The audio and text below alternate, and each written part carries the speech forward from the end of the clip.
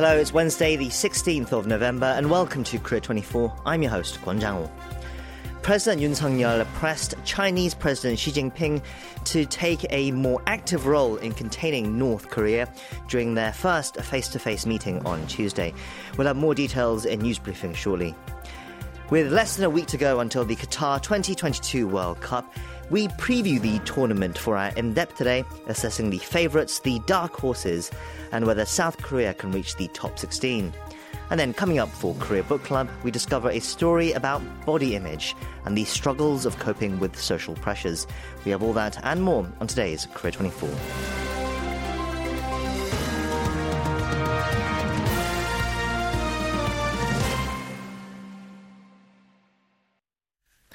President Yoon Suk-yeol has returned home after a packed diplomatic tour in Southeast Asia. His final leg at the G20 in Bali, Indonesia, was capped with a face-to-face meeting with Chinese President Xi Jinping, a first for President Yoon and a first between the two countries' heads of state in nearly 3 years. For more on this and our other headlines of the day, we're joined on the line now by KBS World Radio News Editor Eunice Kim.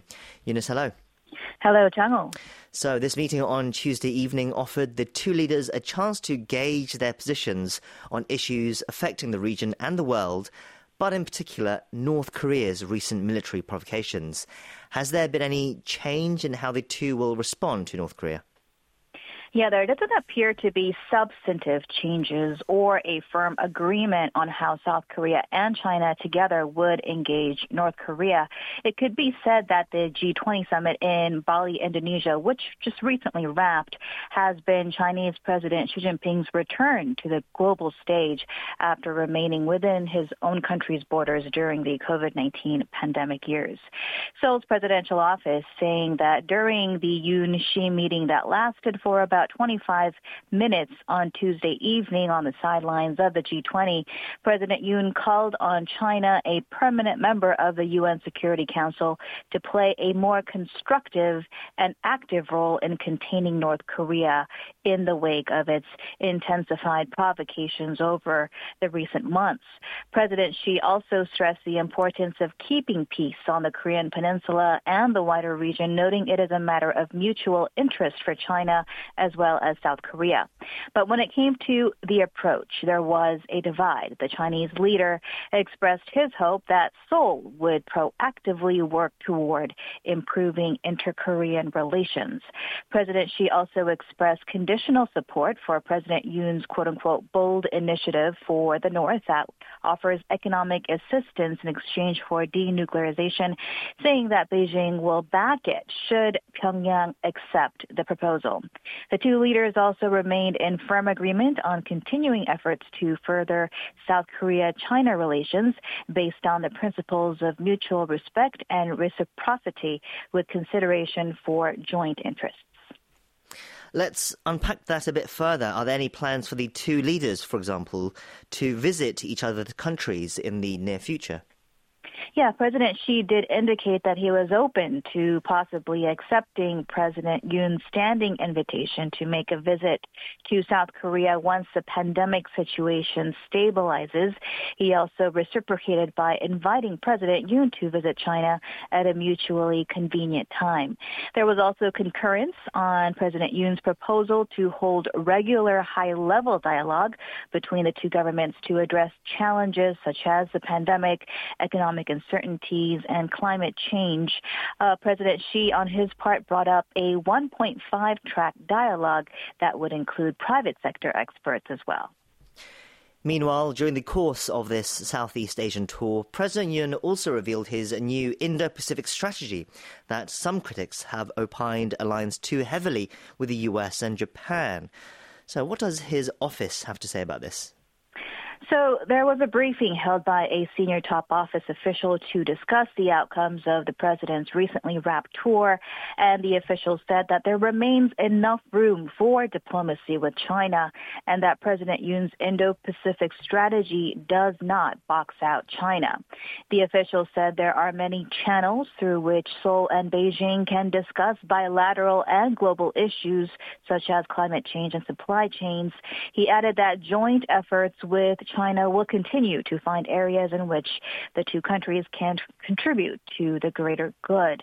The official also underlined that the Korea-U.S. alliance is a, quote, central axis in Seoul's diplomatic strategy that also pursues expanded cooperation and opportunities with other countries such as China, rejecting the interpretation that the tour's developments had pitted any one nation against others. And what about outcomes with the bilateral summit with the Japanese Prime Minister? Anything new on this front in the briefing? Yeah, that was touched upon as well. The official said President Yoon and Japanese Prime Minister Fumio Kishida shared a candid discussion, including on the issue of outstanding historical matters, as well as North Korea and other regional and global issues during their first formal summit in Cambodia on Sunday. Noting an amicable atmosphere, the official said no concrete measures on the issue of compensation for Japan's wartime forced labor was directly addressed, but that they saw eye to eye on the need to quickly resolve the issue and expressed a willingness to accelerate relevant consultations so as to improve their bilateral relations. The two sides confirmed that negotiations were underway and that both Yoon and Kishida were receiving updates as possible solutions are being narrowed down. Let's head to some domestic headlines next. In a follow-up to a story we covered yesterday, prosecutors have requested an arrest warrant for Chung Jin-san, one of the Democratic Party leader Lee Jae-myung's closest aides, on bribery and corruption charges in relation to a high-profile land development scandal. Can you tell us more?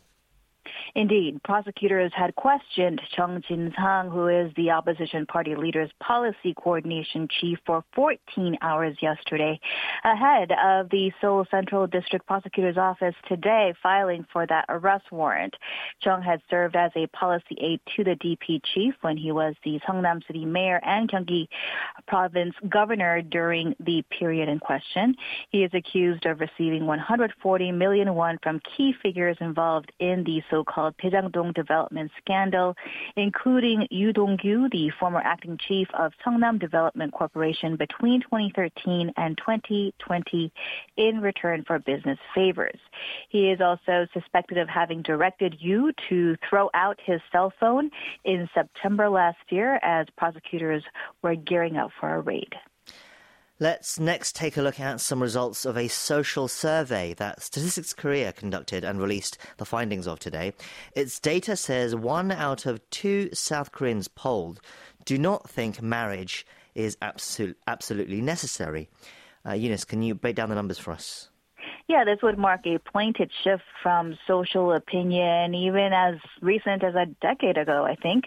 Statistics Korea on Wednesday said it surveyed some 36,000 people of varying age groups, but over 13 years old, from May 11 through 26 of this year. They crunched the numbers, and of them, 50% of respondents did say one should get married, which is down 1.2 percentage points from 2 years ago. 43.2% said both getting married or not are okay, while 3.6% said they are opposed to marriage. As you can imagine, there were splits according to demographics. A majority of men still considered marriage necessary at 55.8%, while 44.3% of women gave the same response.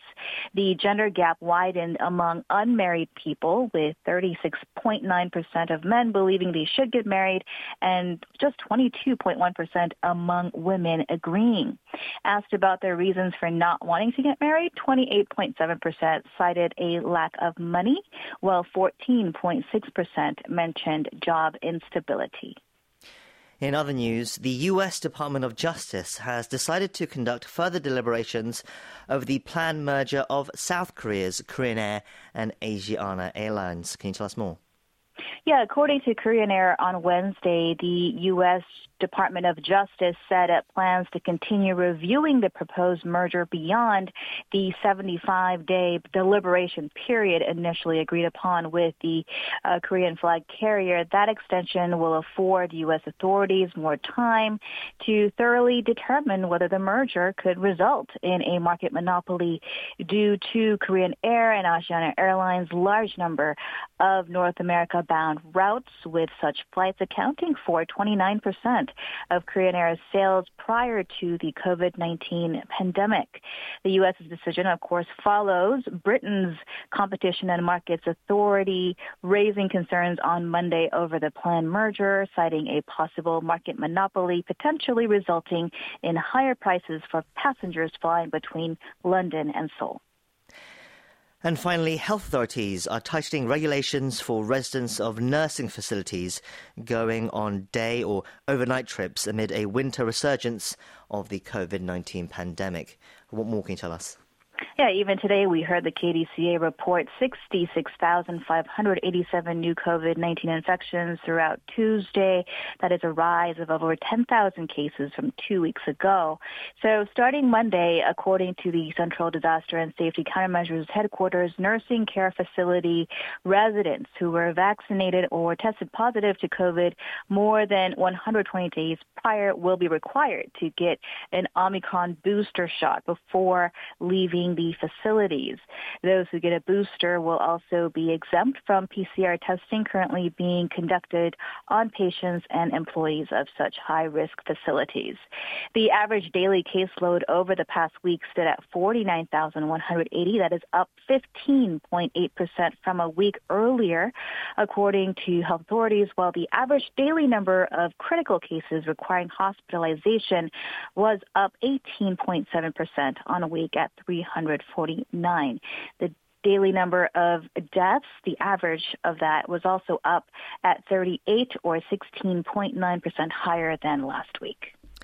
That's all for our news briefing today. Eunice, thank you for the headlines. You bet.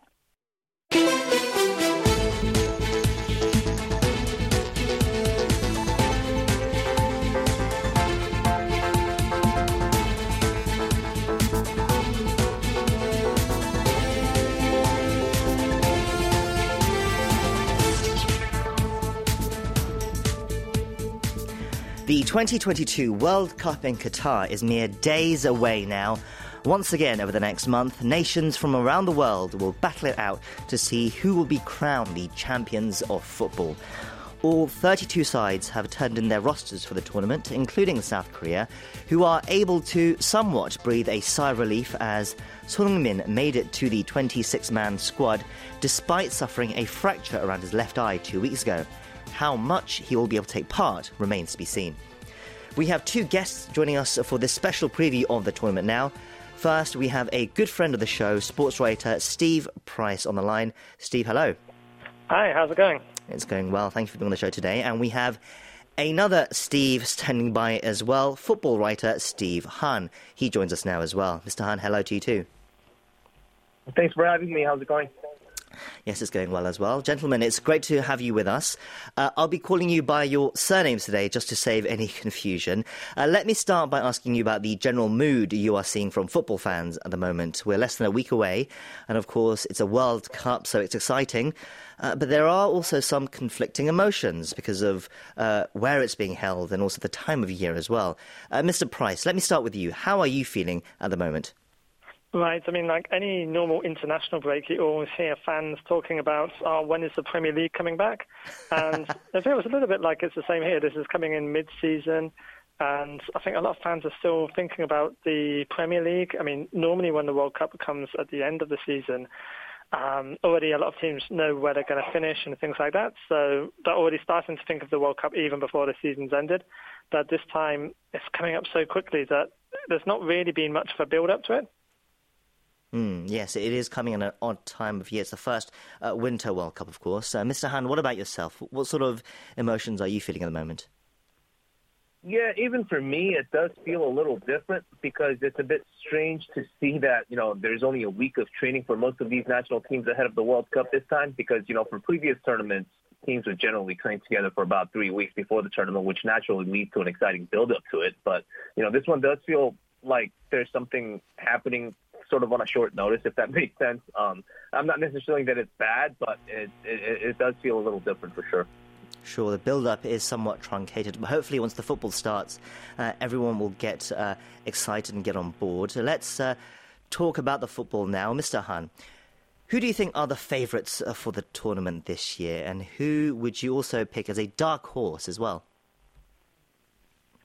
The favorites for the tournament, for me, I think number one, I have to go with Brazil. I do think they have the strongest squad. I do think in terms of team cohesion, they're at the highest level compared to all of the other top-tier teams at the tournament.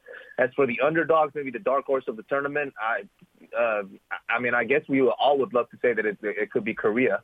That could be one of the dark horses of the tournament. As for the other teams, one team that I'm really looking at to have a successful World Cup is Ecuador. I think their head coach, Gustavo Alfaro, is a solid coach. And what's impressive is that, unlike in the past, Ecuador impressed throughout South American qualifying with an attacking style of football. And, they've got experience from veterans like Ener Valencia, but also plenty of youth, and younger talents like Moises Caicedo and Jeremy Sarmiento, both of whom at age 21 and 20 are already playing in the English Premier League for a quality team like Brighton. So if they can handle the pressure of playing against a home team in Qatar on opening day, I can see them making it past the group stage in Group A and maybe have a shot at making a deep run into the tournament. Okay, so Ecuador, possibly a team to look out for. Mr. Price, same question to you. Who do you think will win? For example, how do you think France, the defending champions, will fare? And who else do you think we should look out for? Right. Well, I'm going to say for the winner, all the statistics everything seems to be pointing towards Brazil. I mean, the Opta are saying they're going to win. The recent form says Brazil are going to win, and recent form has proved very important in the past 5 tournaments. Brazil have won the last 7 games and scored 26 goals in that time, and they haven't lost since 2021. For France, they seem to have, the World Cup curse, so always the winners of the past tournaments seem to really struggle. And they've also had extremely poor form going into this tournament and plenty of injuries to key players, especially people like N'Golo Kante, for example, and Paul Pogba. So that could really play in for them. And my prediction for the dark horses are one of France's teams in France's group, that's Denmark, who have looked really good for the last few years. That people still see them as underdogs, but they perform really well in the European Championships. They actually beat France the last 2 times they played them. That was in June and September. And now they've got their star player, Christian Eriksen, back. So I think they could be one of the surprises of the tournament. Okay. So Denmark, a possible dark horse as well. So there are going to be plenty of star names as well, of course, Messi, Ronaldo, Mbappe, but there are also quite a few star names that are not going to be there because their nations do not qualify, such as Erling Haaland of Norway and Mohamed Salah of Egypt. Of course, Italy are missing out as well this year. Mr. Price, how much of a miss do you think they are going to be? Well, I've got to say, they deserve to miss out. They had a relatively easy qualifying group with Switzerland, Northern Ireland, Bulgaria and Lithuania in there, and they didn't finish top of that group. And then they had the playoff qualifiers and lost to North Macedonia. So I've got to say, they weren't at the last World Cup. They're not going to be at this one, and maybe that's a bit deserved. I think the teams that maybe did deserve to come to the World Cup are some of the teams in Africa, because they have a very cruel qualification process where you can top your group and then you play these 2 playoff games and it's winner takes all. And those games are against the other top teams in Africa. And Nigeria, they're one of the biggest sides in Africa. They've got a lot of great upcoming players, and they lost on away goals, so they're not in the World Cup. Egypt, of course, with Mo Salah, lost in penalties against Senegal. So seeing those 2 not at the World Cup also is kind of a big miss.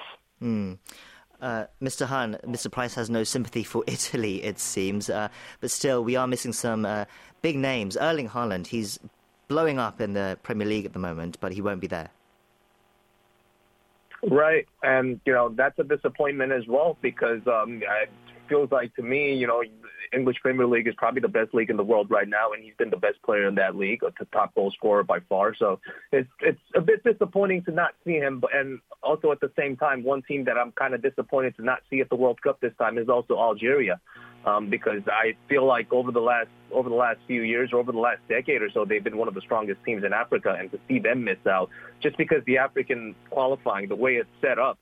They go through a group stage, and it's almost like every team has to go through a playoff to win a knockout game to make it to the final rounds of the tournament. So to not see them, to not see a star player like Riyad Mahrez at the World Cup, it's a bit disappointing for me.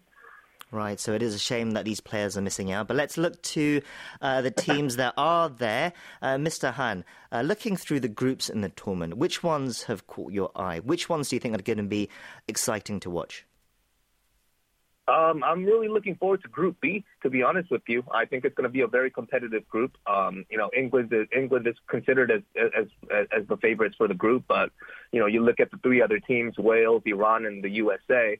I just think it's going to be an entertaining group to watch. Iran versus USA. I think for several reasons, not just for football reasons. I think that's going to be a very entertaining game as well. Obviously, USA versus England. That's going to be another key match. And Wales versus England. Rivalries and big games.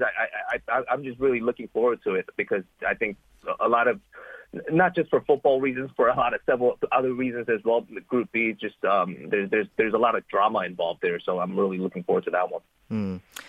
Let's talk briefly about some of the controversies as well now, and they centre mostly around the host country, its problematic human rights record and its intolerance to homosexuality.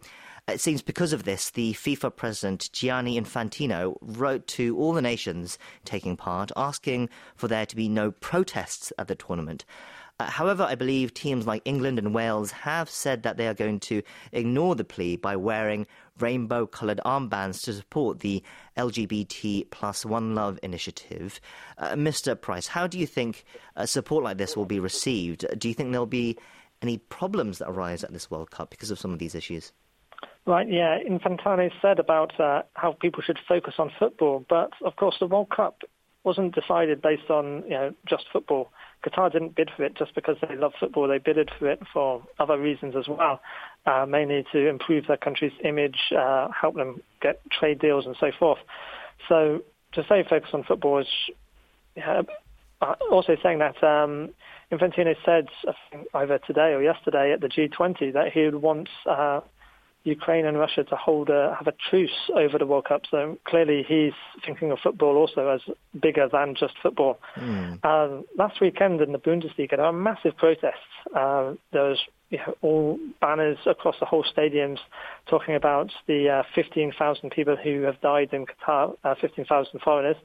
There's a lot of controversy about the actual numbers of people, but that's the numbers they decided to put on their banners. And there's also going to be some things like Denmark are going to wear a toned-down kit with no sponsors on their training kit either. And England and about half a dozen other teams like Germany and the Netherlands have decided to wear rainbow-coloured captain's armbands to highlight LGBTQ rights.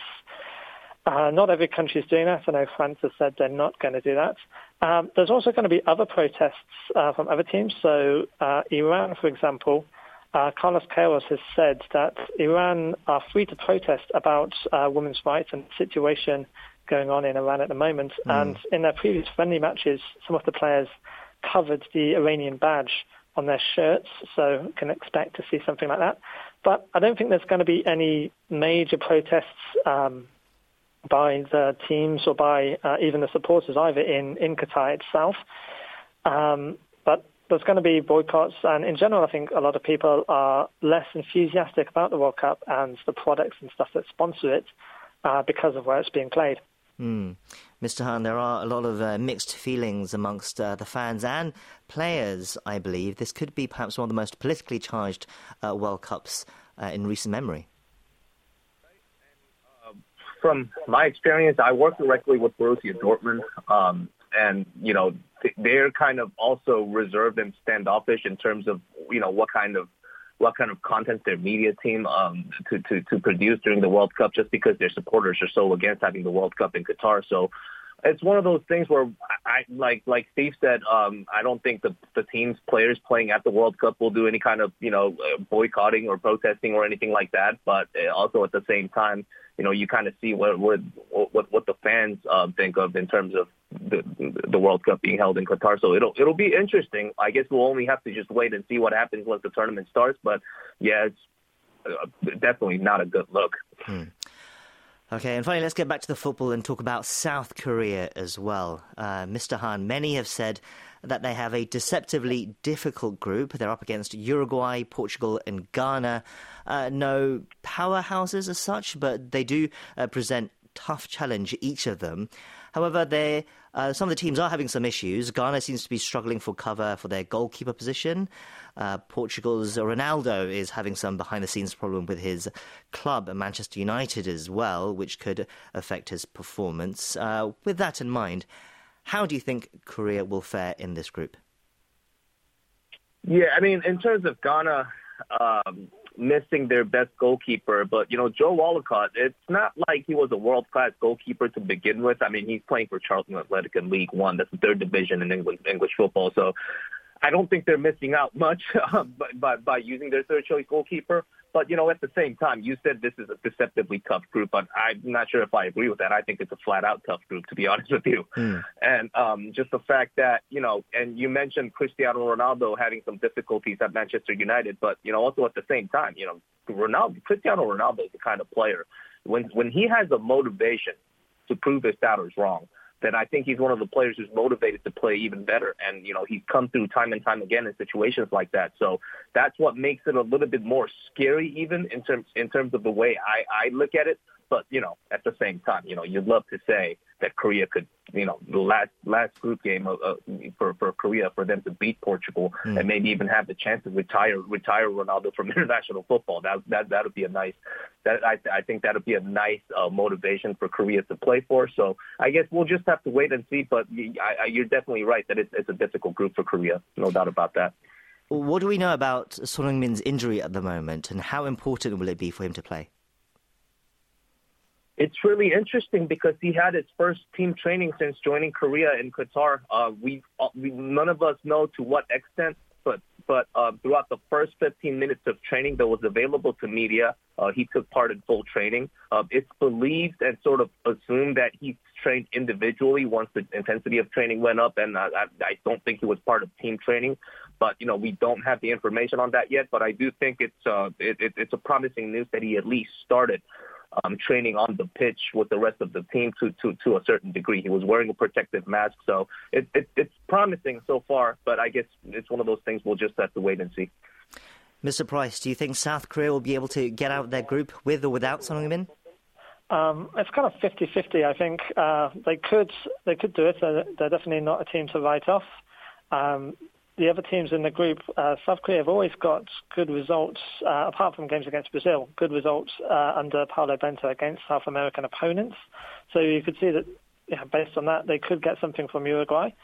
And Ghana, they actually changed their manager just 8 games ago. Otto Addo came in for those 2 qualification playoffs, and since then he's also brought in a lot of new players like Iñaki Williams and Tariq Lamptey.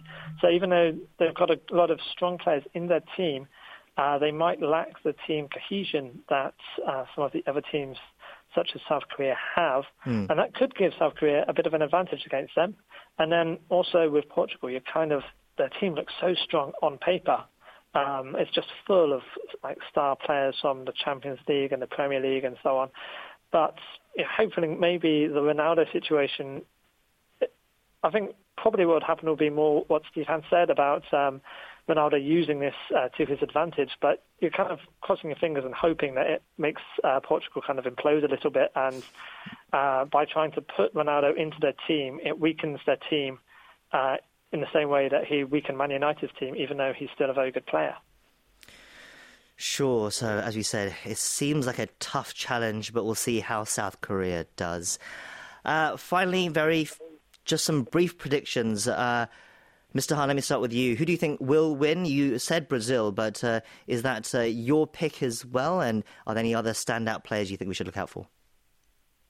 Yeah, I would. My number one pick is going to have to be Brazil. If I have to come up with a number two pick, I want to say Argentina. That's a rejuvenated team. You know, they're the defending South American champions, and just the fact that this is going to be the last dance for Lionel Messi, I think gives them the motivation to really go for it this time, especially with a much stronger team than they were 4 years ago. But yeah, if I had to pick one team to win this tournament, I think Brazil. To be honest with you, I think Brazil by far, in terms of talent and in terms of team cohesion, they are the best team at this tournament. Mr. Price, what about you? No, England as a fellow Brit? Oh, well, my heart says England. And I think a lot of people have written them off a bit early, but my head also says, like everything else, Brazil are definitely the favourites, and Argentina are also going to be one of those teams up there. And as well as that, I think Spain could also do pretty well in this World Cup. Okay. Well, the World Cup kicks off this Sunday officially, and we're looking forward to it already. We'll leave it there. We've been speaking to Steve Han and Steve Price for today's In-Depth. Thank you both for your time today, and we appreciate your analysis. Right, thanks. Thank you.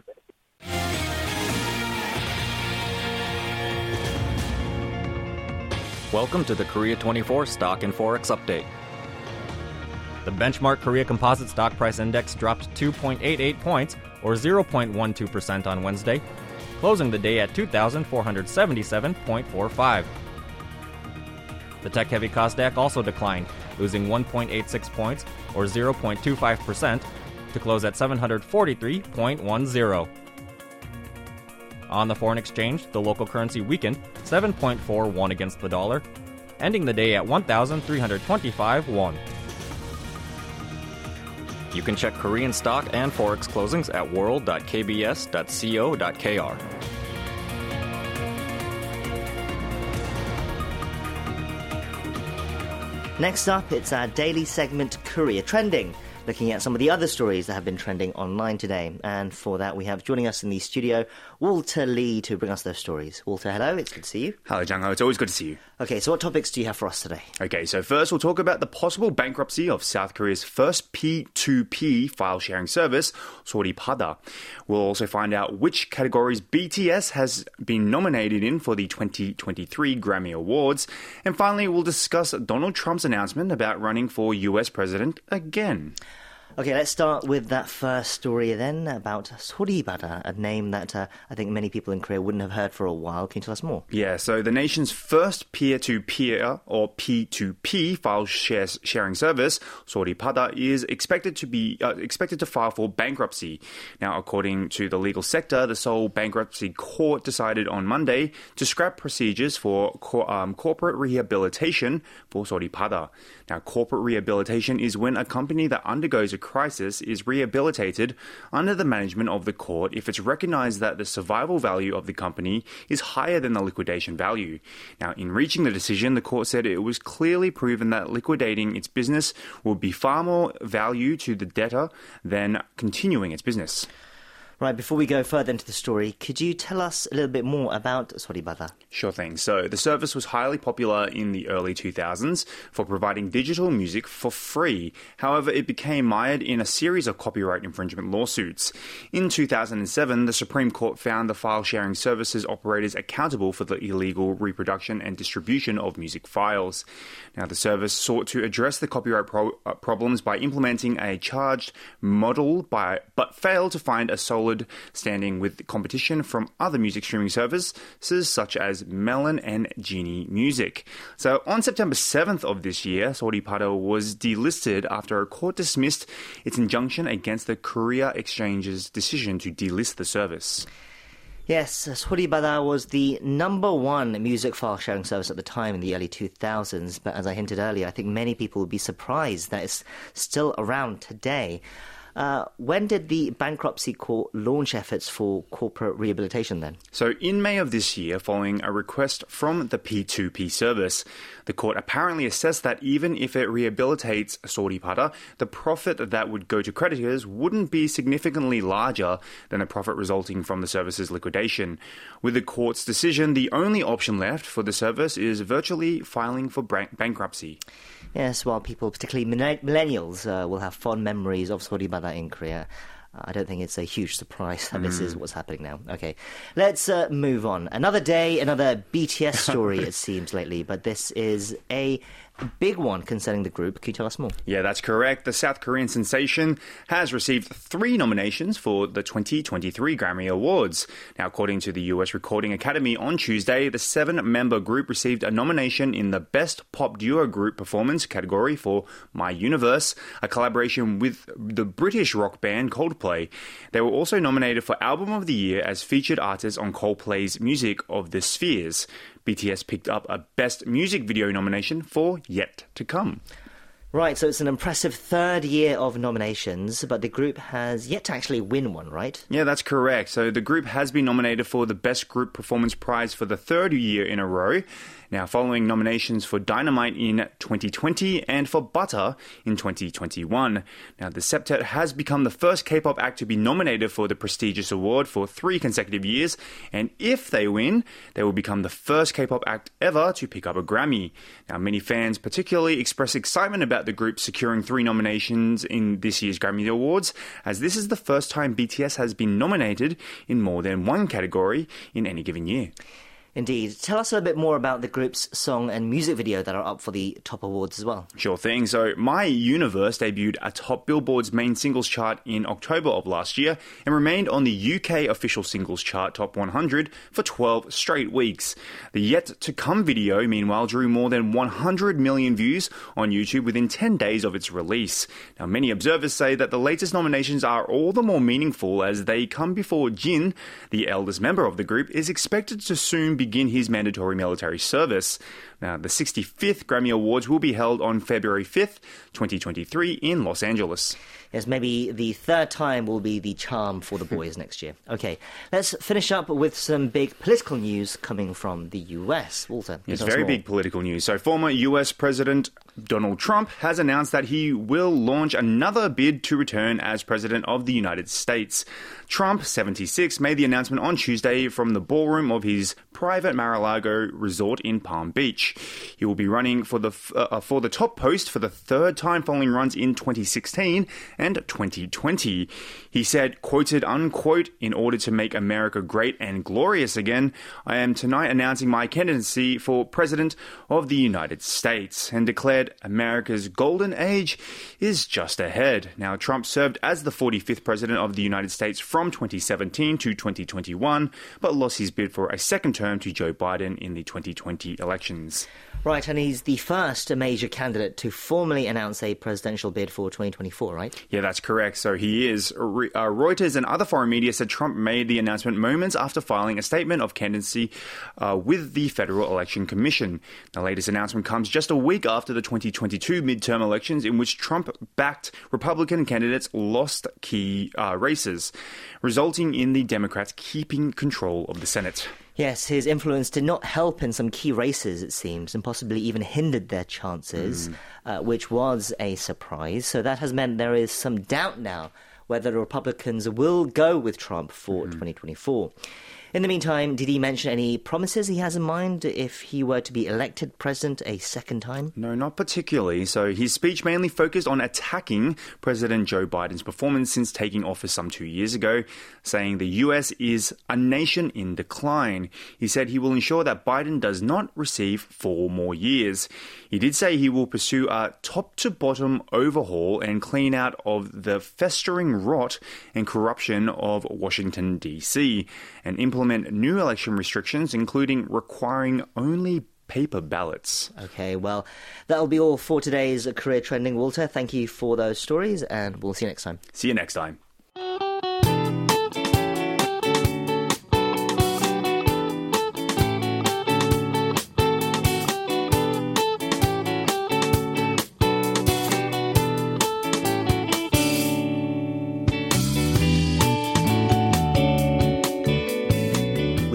on now to our weekly literary corner, Korea Book Club, where we take a look at some notable Korean works available in an English translation and beyond. Joining me for that is our literary critic, Barry Welsh, who has joined us now in the studio. Barry, hello. It's great to see you as always. Yes, good evening, Jang-ho. Okay, so what do you have in store for us this week? So this evening we're reviewing a short story called Beauty Looks Down on Me by Eun Hee-kyung and translated by Sora Kim Russell. And the Korean title is 아름다움이 나를 멸시한다. And it was originally published in Korean in 2007. And then the English translation, this translation has been published at least twice. It was first published in 2008 in Volume 2 of the Azalea Journal of Korean Literature and Culture. And then again, it was published in 2017 as a title story in a collection of Eun Hee-kyung's short stories published as part of the Dalkey Archive Library of Korean Literature. And Eun is actually extremely popular here in Korea. She's got 6 short story collections and 4, very highly regarded novels. She's won a string of the big literary awards in the country, the Munhak Dongnae Award, the Isang Award, and so on. However, she's not as well known to English readers, and certainly not as well known as some of her contemporaries like Shin Kyung-suk or Gong Ji-young. So today's story, Beauty Looks Down on Me, it's a great entry point, I think, to Eun's work. And it tells the story of a young man, a youngish man, struggling with weight loss and suffering from abandonment issues. Right, when we say abandonment issues, I understand we're talking about the protagonist's struggles to cope with an absent father. Yes. Mm-hmm. So, although Beauty Looks Down on Me was initially written in 2007, it seems to have been quite forward-thinking. Mm-hmm. I mean, single-parent families and unrealistic body expectations, even for men, especially in this age of social media, have both become quite prevalent social talking points and issues. So then how does Eun tackle these issues, and what does she have to say about them? Right, yes. So just like you say, reading this story, it's impossible not to think about, some of those discussions and, debates about body image in Korea and, of course, elsewhere as well. It's a much remarked upon phenomenon of our times that social media has been a driver of depression in young people. We have all these studies that show an ever-increasing number of youths that have, body image issues. And like you mentioned, this story has a very predictive element because it was published just as social media was really beginning to take off. And the issues that it talks about, I think, have been exacerbated in the decade and a half since. And this story shows someone struggling with these negative feelings about their appearance. The unnamed narrator in the story wants to lose weight. Ever since he was a young boy, he's been quite significantly overweight, and this has been a great source of depression and anxiety. And as a result, he's developed quite low self-esteem. As a man now in his 30s, he decides, much to the surprise of his friends and his co-workers and family members, that he's going to try and go on a diet. Will he succeed? Right, so this is understandably a very sensitive topic for many people. How does then Eun depict this young man's struggles with weight and his attempts at weight loss? Well, this is the most compelling aspect of the story. We get an insight into how he thinks about his weight, and that it's constantly something that he has to think about as he moves through his days in the office or on public transport, in restaurants, when he's with his friends or his family and his co-workers. He's constantly aware, or he's made to be aware of his physical presence in the world, how he's judged by the people around him. And for example, there's some very sort of insightful moments where he talks about the shame that he feels using public transport. He says, it was true that every time I took a seat on a bus, I was careful not to touch the person sitting next to me. Several times I'd been unable to bear the misunderstanding of some young woman and got off the bus before my stop. Then later, he talks about how challenging it is just to shop for clothes, something that many people take for granted.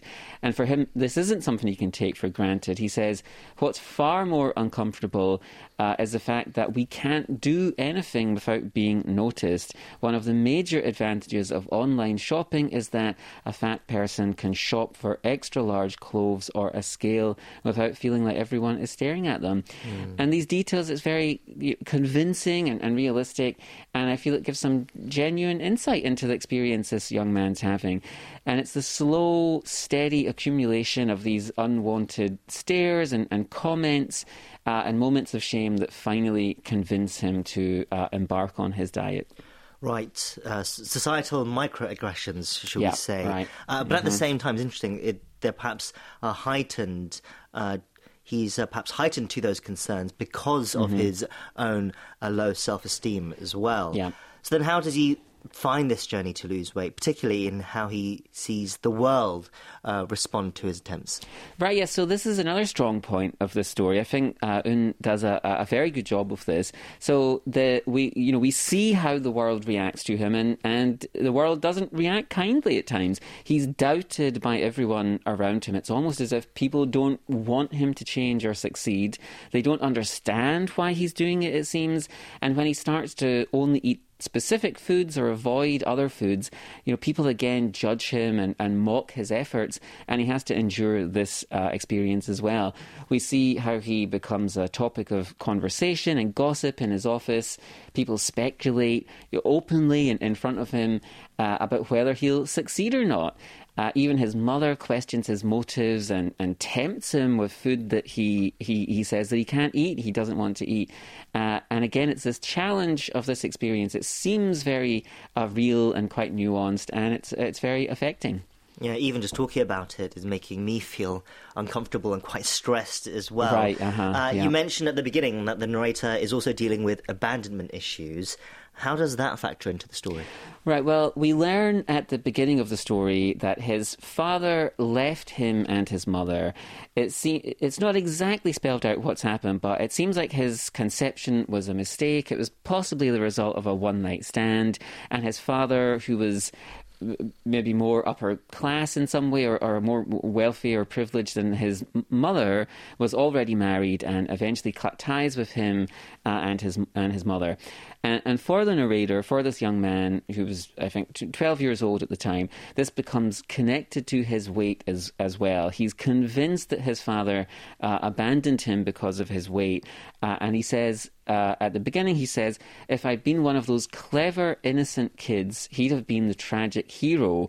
But a fat kid who looks stupid and grumpy all the time could never amount to anything more than a reminder of his past mistake, his one moment of folly. And this is also very sensitively and realistically depicted in the story. This, he feels like he was abandoned, and he has these very negative or complicated feelings towards his father. But these are all wrapped up with his low self-esteem. And so in his determination to free himself from one of these issues, he perhaps also frees himself from the other one too, or is at least on the path to freeing himself from it. This is it's a very dark story. There's some things in the story that we haven't mentioned. It is quite a dark story with quite a pessimistic view of human nature at times, but it isn't a story that's completely without hope. And it does, I think, ultimately show that it is possible to move on from the things that scar us in our youth and the things that are affecting the way we think about our appearance. And as I've mentioned, it's sensitive and nuanced depiction of someone who's unhappy with their appearance, and then the difficult struggle that they endure in that process of trying to change it. Yeah, I think that key word there is scar, leaving a lasting impression even once the wounds are healed over. It sounds like quite an affecting story. Once again, it's called A Beauty Looks Down on Me by Eun Hee-kyung. Right, that was our pick for this week's club. Barry, thank you for introducing us to that work, and we'll see you again next time. Have a great week. Okay, take care.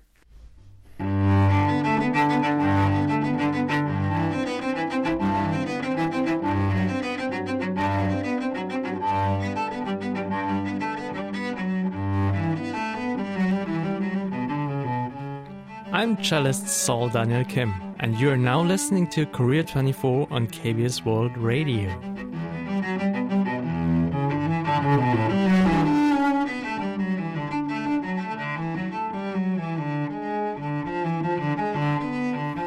It's time for us to close out the show with a morning edition preview where we take a look at some interesting features and reports coming out in tomorrow's newspapers.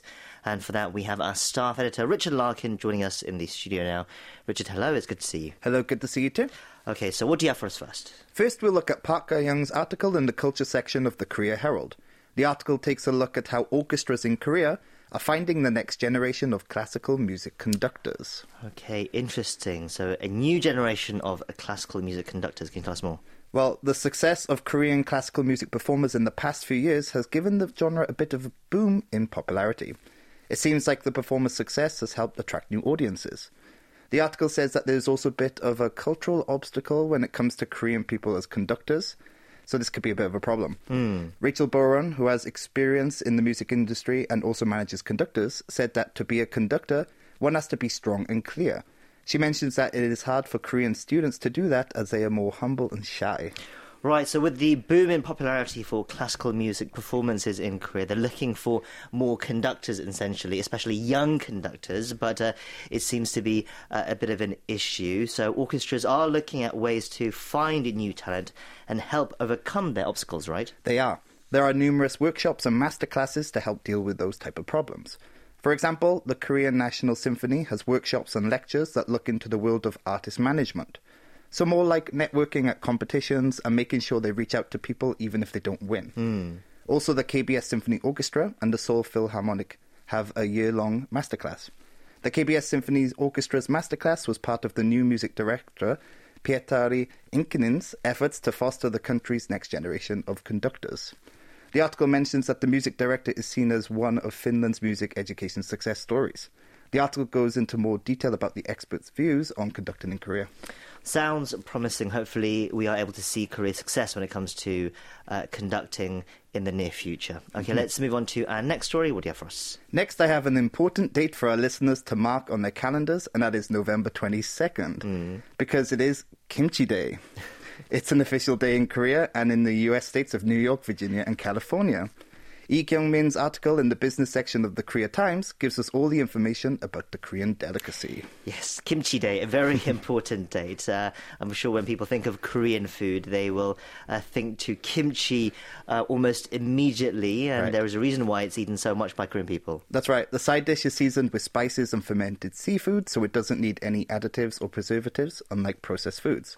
And according to studies, the dish helps with stronger immunity, cholesterol reduction and weight management, and prevents many types of cancer. Yes, it is sometimes known as a superfood, which is just some of the reasons why kimchi is so popular here. Yes, and kimjang, which is the making and sharing of kimchi, was actually inscribed on the UNESCO representative list of intangible cultural heritage of humanity in 2013. There are events for Kimchi Day in Seoul. It will be celebrated at Namsanggol Hanok Village. There is also a kimchi cooking competition on the same day at the Plaza Seoul Hotel. Yes, and as you said, it'll be celebrated in the US states of New York, Virginia, and California as well on November 22nd. We'll wrap it up there for Morning Edition Preview. Thank you for those stories, and we'll see you next time. Thank you. And that's all for our show today. Thank you for staying with us. We'll be back same time tomorrow, so we hope you can join us again then. I've been your host, Kwon Jang-woo, and thank you as always for listening. Goodbye.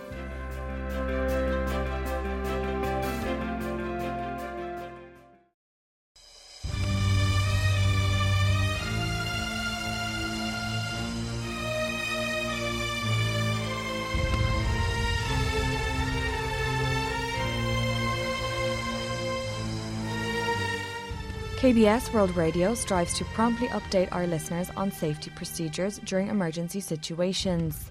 The following are recommended guidelines to follow in case of high levels of fine dust. Before going outside, check the air quality by visiting online resources or checking your local weather forecast. When the level of fine dust is high, avoid outdoor activities such as hiking, biking, or field sports. Wear protective gear such as masks, glasses, and hats. Close your windows, doors, and dry your laundry inside. Wash your face often and make sure to also blow your nose regularly. If you have to leave your home, try to use public transportation in order to reduce air pollution. Take a shower after returning home to avoid skin irritation and rinse your sinuses if possible. Before preparing food, wash your hands and make sure to wash fruit and vegetables thoroughly before eating them. Please check our website at world.kbs.co.kr for up-to-date information and procedures.